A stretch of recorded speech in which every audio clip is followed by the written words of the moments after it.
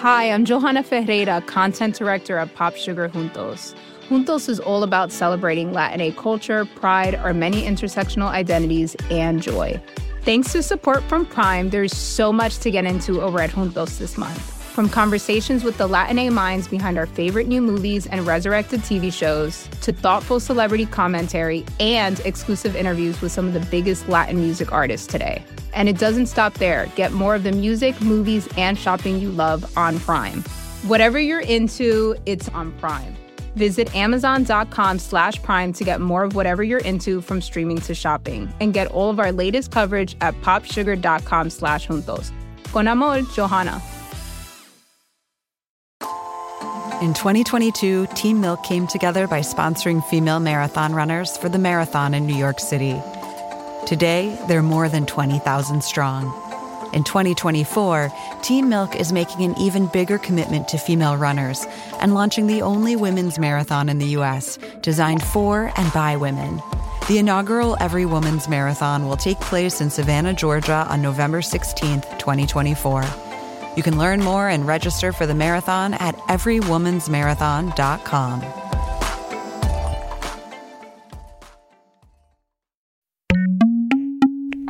This is a vinegar syrup. This sugar, water, and cooked, and then vinegar added. I'm gonna add some water in it, some ice. Actually, plenty of ice. And I'm gonna add some cucumber, grated cucumber. Then I'm going to add some fresh mint. That, my friends, is pure audio refreshment. Otherwise known as the sound of the grande dame of Iranian cooking in the U.S. making a classic icy Persian treat. It's called Sharbat. You may not have heard of Sharbat. I hadn't. But you probably have heard of some of its descendants. Sorbet, syrup, sherbet, even juleps. And this episode, we get to the bottom of the Sharbat glass. What is Sharbat? How did it inspire all these delicious frozen European treats? And how did Iranians manage to make this granddaddy of all cool deliciousness thousands of years before the invention of the refrigerator? This episode is a bonus episode. It's a special partnership with the company McCormick. For their flavor forecasts, they talk to McCormick experts around the world, chefs, culinary professionals, trend trackers, and food technologists. They find the trends and ingredients that are hot, and they share them with people like you who are interested in culinary innovation around the world. To find out more, you can follow Flavor Forecast on Instagram or check out their website at flavorforecast.com. The McCormick Flavor Forecast is a trend piece that we've been working on for 20 years. And I've actually been fortunate enough to work on it since the inception in 2000. This is Chef Kevin Vetter. He's the culinary director at McCormick, and we called him up to find out what the flavor forecast is. This quarter's trend is going to be around the theme of keeping cool. Of course, cool makes sense for most of you listening in the Northern Hemisphere. It's summer, and even the thought of switching my oven on makes me break out in a sweat. People are looking for relief from the heat. We want to showcase ways globally that people are doing that. So we're collaborating with our culinary teams across the world, from Australia and China and Southeast Asia and Mexico. So it really gives us this incredible global perspective on food and flavor. Here in America, we might think about ice cream when we think about cooling. I mean, I basically think about ice cream all the time. But in different countries and different cultures, there are plenty of other frozen treats. Halo Halo in the Philippines, which is, a shaved ice, which might have some ube ice cream and some palm nuts and mung beans. Then there's kulfi in India, which has this really just rich, intense decadence to it, which is dynamite. And then, the flavors that you might find would be pistachio or cardamom. There's a beverage called a mango chas in India. This combination of buttermilk, cucumbers, chili, cumin, ginger, mint, and lemon. And it's almost a bit more on the savory side, but still served chilled. So many cooling treats, so little time. But this episode, we're focusing on just one of them, Sharbat. I'm actually a fairly newbie to Sharbat. I mean, we really got interested in it as we started looking at this trend for the McCormick Flavor Forecast. Sharbat is basically the simple syrup plus lime juice, vinegar. Najmeh Batmanglij is an Iranian-American chef and author. My Iranian-American friends say her cookbooks are basically the ultimate authority on Persian cooking. And Sharbat is Persian. It comes from what we now call Iran. And pretty much all of our favorite Iranian-American cooks wanted to talk to us about it. First, we visited with Najmeh. Then we called Naz Zaravian. It can be sweetened either with sugar or honey or various molasses.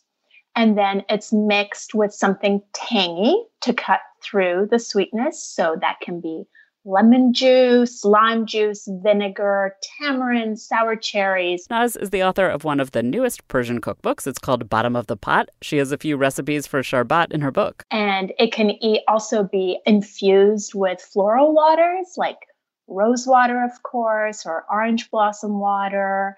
And then you dilute it all with water, and there you have Sherbet. It's the thing that's brought out on a tray in tall glasses when people come over in the afternoon or when they come over for dinner before the sun has set. But it's something that everybody has at home. So we would have it when we'd go to other people's houses. And my mom has a very, very acidic palate. And I loved how tangy it was. And I was always disappointed at other people's houses because theirs was much sweeter.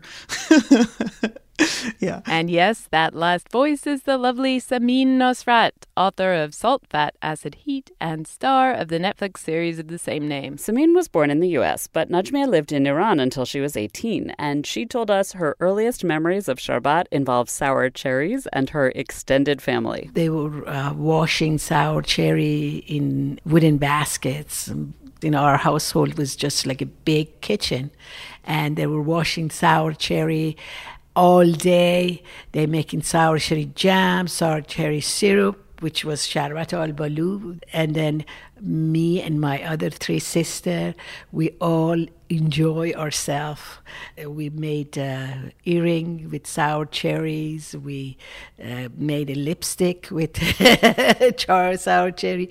And we drank a lot of Sharbat, sour cherry Sharbat. Samin's favorite version of Sharbat is called Sakanjabin. It's made with honey or sugar syrup, vinegar, and perhaps some mint. One of my favorite things, like the yummiest version of Sakanjabin there is to grate cucumbers into the drink. So like as you're drinking, you get these like cold sort of like crunchy little bits of cucumber mixed with the Sakanjabin, the like vinegary sweet thing. I do remember one time, I loved Sakanjabin. I've always loved it so much. And I remember one time I had like maybe it was a Nalgene water bottle or some water bottle of Sharbat that I took to school.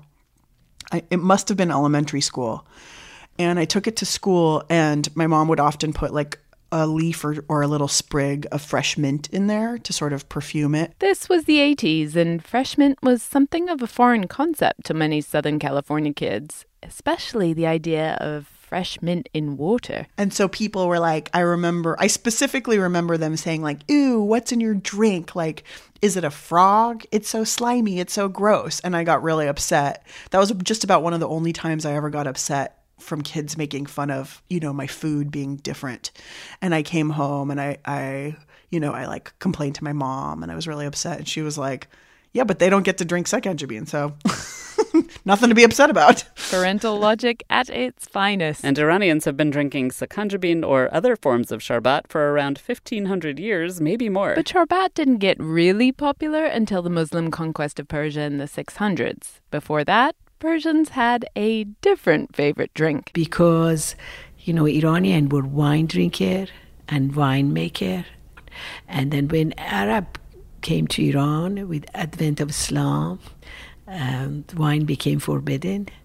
So, but the Iranians tried to come up with something else. At first, they tried to change the word for it, and they started calling it. So what we call wine today is sharab, which is the Arabic word for drinking, to drink, or sweet drink. So they thought they could get away with it if they just changed the word for wine to this sharab.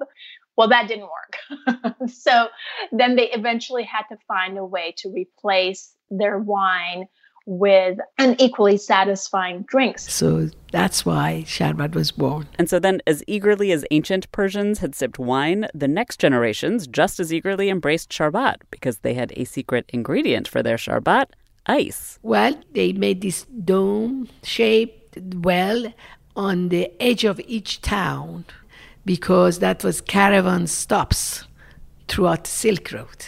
So people would come and they had crushed ice. I bet you had some Sharbat. Remember, this is hundreds and hundreds of years ago, so refrigeration as we know it hadn't been invented yet. It wouldn't be invented for nearly another 2,000 years. So where was this ice coming from? Well, there are mountains in Iran, and it does snow there, so some of this ice was brought down from the freezing cold mountains, but some of it they made in a yakhchal. Yakhchal. Chal means well. Yakh means ice. It's a well of ice. It's an ancient structure and system that's used to produce, harvest and store ice from the colder months for use in the warmer months. Oliver Wilton is a British architect, and he studied yakhchal to see how they worked. The most well-known ones are on the Iranian Plateau, which is a hot, dry area in Iran. And we looked at a particular ice house in Maybod, Yazd. The yakhchal Oliver and his colleagues studied is a huge pit covered with a dome made out of earthen bricks. The pit is about 15 feet deep, like the diving end of a pool. The dome is as high as a 4-story building. It's big. And the ice, in this case, there aren't any snowy mountains nearby. So the ice in this case was produced in a special ice pond, which was part of the overall complex. So this ice pond is filled with water from a quanat, which is an underground canal. In the evening, it's filled with a shallow amount of water. At night in the desert, the temperature drops significantly. So from December through March, it would get cold enough to freeze this shallow pond into ice. And then in the morning, people come and shovel that ice into the ice house. The whole thing is a very nifty design. There's the underground canal system, which was collecting precious water and funneling it into the pond. There's also a shelter wall as a part of the complex. And that just shades the ice pond from early morning sun so that the shovelers can have a lie-in, basically. And that also helps to cool the ice pond area in the evening so that it gets colder at night. And the materials used to build the yakhchal are critical too. So it's a very elegant process where you're just reconfiguring a lot of earth on site, basically, to make this amazing ice-making and storing machine. And that also suits the function of the store, because the earth is a reasonable insulator, so the ice stored there doesn't melt too quickly, so it's still there in summer. And some accounts indicate that the whole ice store itself was actually covered in straw, so it may have looked a bit more like a great big sort of haystack, basically. These yakhchals were in use up to the 1960s. Najmia remembers getting ice from them as a kid. But they're not working anymore, so to figure out how much ice they would make and how long they could keep it cool, Oliver and his colleagues created a mathematical model. The layer of ice that formed in the yakhchal pond at night wasn't super thick, but these are huge structures. And according to Oliver's calculation, the yakhchal they studied made nearly 1,800 cubic feet of ice each year. That's hard to picture, but it's basically more than 3 million ice cubes. Enough for plenty of glasses of Sharbat, in other words. As long as not too much of it melted when the sun came up. So based on these quite rudimentary simulation methods, we started off by assuming that they would place 0.5 meter of straw insulation over the ice pack. And the indication there was that you'd get about 20% of that ice melting away over the period of the year. So there should still be plenty for use in summer for cool drinks and ice desserts and things. Today, a lot of architects and designers are trying to figure out how to build buildings that don't use as much energy to heat and to cool. And Oliver says these yakhchals are an inspiration. We, as sort of current architects interested in low-energy architecture, we've actually been learning a lot ourselves by looking at historic Iranian architecture, because they are almost a sort of a diagram to do something which might seem to be a sort of magical conjuring act, which is to make ice in the desert. Oliver has actually borrowed some of the most efficient aspects of yakhchals to design energy-efficient office buildings for the UK. But it's not just that these yakhchals keep things cool really well. That's great, but other cultures had ice houses that far back too. But the way you can make ice and store it in the same building in the desert, that's unique to the yakhchal. In the past, these crushed ice Sharbat would have been something truly special. Now, I would have imagined that this would be something of a prestigious thing to partake of. it would have been quite costly to build and maintain these structures, and also to procure a load of people to shovel ice into the ice house. But it probably would have been worth the cost if you were a trader. Persia was right in the heart of the Silk Road. For thousands of years, wealthy merchants would travel in their caravans for weeks, months, from the Far East to the Middle East. They'd be sweaty and dusty. They were riding their camels, and then suddenly they came across these huge earthen domes. And they would be served these wonderful, refreshing drinks. Today, like we said, a Sharbat is a drink with ice cubes. But the way that Naz describes these original Sharbats, they were more like a snow cone than a drink. So originally, Sharbat was consumed, you drank it or you had it over ice or snow. That's the origins of Sharbat. And then Arabs moved on from Iran and conquered the Iberian Peninsula, which is now Spain, and also regions of France, Switzerland, and Italy. This was from about the year 700 through 1000. And then they took with them all the goodies from Iranians, because Iranians were foodies. And so they took all these techniques, foods, ingredients with themselves to Italy. So we know that. And so Sharbat is one of them. Sharbat became Sorbet, Sorbetto, and Sorbet in French. When it got to England, Sharbat became Sherbet. And the sweet tart cordial it was made from, which Arabs call sharab, that turned into the word syrup. And we know that there's a link to juleps. So the drink julep or a mint julep, it stems from Sharbat. Hundreds of years ago, back in England, long before the Kentucky Derby even existed, a julep was a tall drink served over crushed ice, usually with mint. And it often had rosewater, like a sharbat. Rosewater in Farsi is golub, which the Arabs pronounced julab. Sharbat also became shrub, which is having a bit of a resurgence these days. Shrubs are drinking vinegars, fruit, sugar, and vinegar, which you dilute with water. Kind of like Samin's favorite Sharbat, Sakanjabin. Which is very surprising, have a very surprising and distinctive taste. You make basic syrup and you add a cup of vinegar. If you haven't had it before, it takes you by surprise in a really great way. It gets all the senses going. Persians, we love tangy. So I think that's what it is. Over the centuries, Iranians developed lots of different flavors of Sharbat. Najmiya remembers all sorts of varieties. Queen's Sharbat, I remember my mother cooked the queens and they squeeze out the juice and then made it beautiful Sharbat. They make so many different kinds of Sharbat. They use basil seeds. They soak basil seeds overnight and then mix it with Sakanjabin. That's totally different Sharbat. And we have barberry Sharbat, barberry juice. Oh, it's lovely. In Khorasan, northeast of Iran, which all the barberry grow there. Oh, it look like cranberry. These are some of the most traditional flavors. And traditionally, Sharbat is served at happy occasions. Actually, Sharbat is associated with festivities. And if someone arrived to your house, you offer them Sharbat. It's sort of a kind thing. Picnics in the heat, engagement parties, any celebration. Yes, it's associated with a wedding. Shall you serve in Sharbat wedding? You don't serve Sharbat in funeral. You serve coffee in funeral. But Samin was born in America, and as much as she loves Persian traditions and traditional flavors, she's open to experimenting. Here, there's just so many herbs growing in the garden. I feel like I could make a lemon verbena Sharbat that would be super tasty.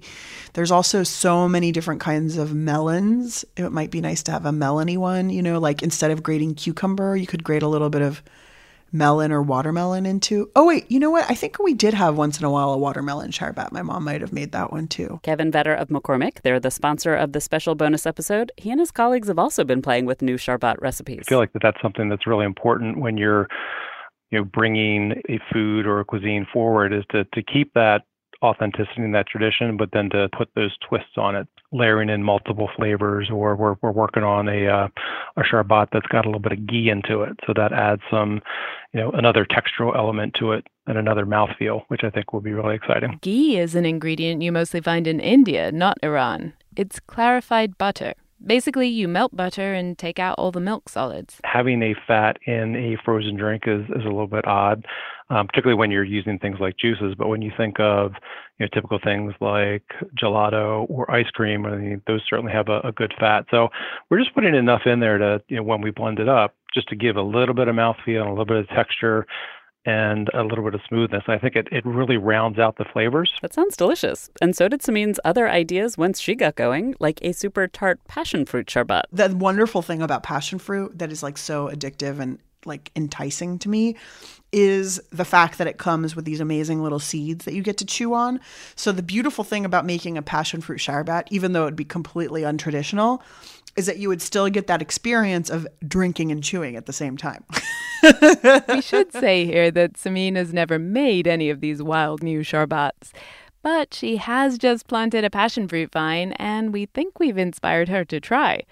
So when she comes out with a Sharbat book, frankly, we'd like a cut. I think even though I've never seen a chia Sharbat, like that could be kind of a fun play on a traditional thing. Plus, it would be kind of this beautiful, as a Southern California native, it would be a beautiful way to honor both like my Iranian heritage and my proximity to Mexico and my love of Mexican food, to make some sort of like, cucumber-y, chia-y, like herby, maybe cilantro-y Sharbat or something. I like the idea of chia seeds, but those of you who listen to Gastropod regularly will know that I am not a fan of cilantro. That one's for you, Nikki. Your loss. Kevin had another fun Sharbat recipe he created after some experimentation. One of the ones that we've worked on that I found to have been really interesting, and just both from a flavor perspective and just a flavor combination. We did one with toasted coriander, lemon, and ginger, and we added just a touch of carbonation to it. And it was really just that carbonation opened up just the flavors of the coriander and the lemon. At this point, you might well be thinking, I need to get out my blender and start getting creative with my icy refreshments, which is something Kevin would highly encourage. In fact, he suggests experimenting with more than just Sharbat. There are any number of great refreshing treats you can create. I would say have no hesitation. I feel like that anyone that wants to get on this trend, there's no holds barred. I really feel like you can make some incredible, from a beverage to a popsicle to we did a frozen Thai lime pie that was absolutely dynamite. Because Sharbat is great, but, sometimes you want a frozen Thai lime pie or an ice cream. Sharbat is 100% great, but it is not ice cream. No, absolutely not. Under no circumstances is Sharbat a replacement for ice cream. So, important update, Cynthia. I can and will continue eating ice cream to stay cool, but I'm thinking I'm going to add Sharbat to the mix this summer. This special episode is brought to you by McCormick and their flavor forecast, which right now is Refresh, Replenish, Rehydrate. You can find out more by following Flavor Forecast on Instagram and even score some recipes on their website at flavorforecast.com. A huge thanks this episode to Najmia Batmangalich. Her most recent book came out last year, and it's called Cooking in Iran, Regional Recipes and Kitchen Secrets. But really, you can't go wrong with any of her books and recipes, and her Sharbat is freaking delicious. Naz Daravian published a book last year called Bottom of the Pot. It is also fantastic. And of course, we are just the hugest fans of Samin Nosrat. She wrote an amazing book called Salt, Fat, Acid, Heat, and you can watch her on Netflix in the series of the same name. And finally, thanks to architect Oliver Wilton of the Bartlett School of Architecture in London. His work on interseasonal buffering is immensely thrilling to a refrigeration nerd like me. We'll be back in just 1 week with our regular episodes, our first of the new season, all about what some people think of as a miracle cure. And when you Google all the things that are going wrong with you in middle age, your joints hurt, blood pressure's going up, losing your memory, every time, and you Google solutions for this, what comes up again and again are omega-3 supplements.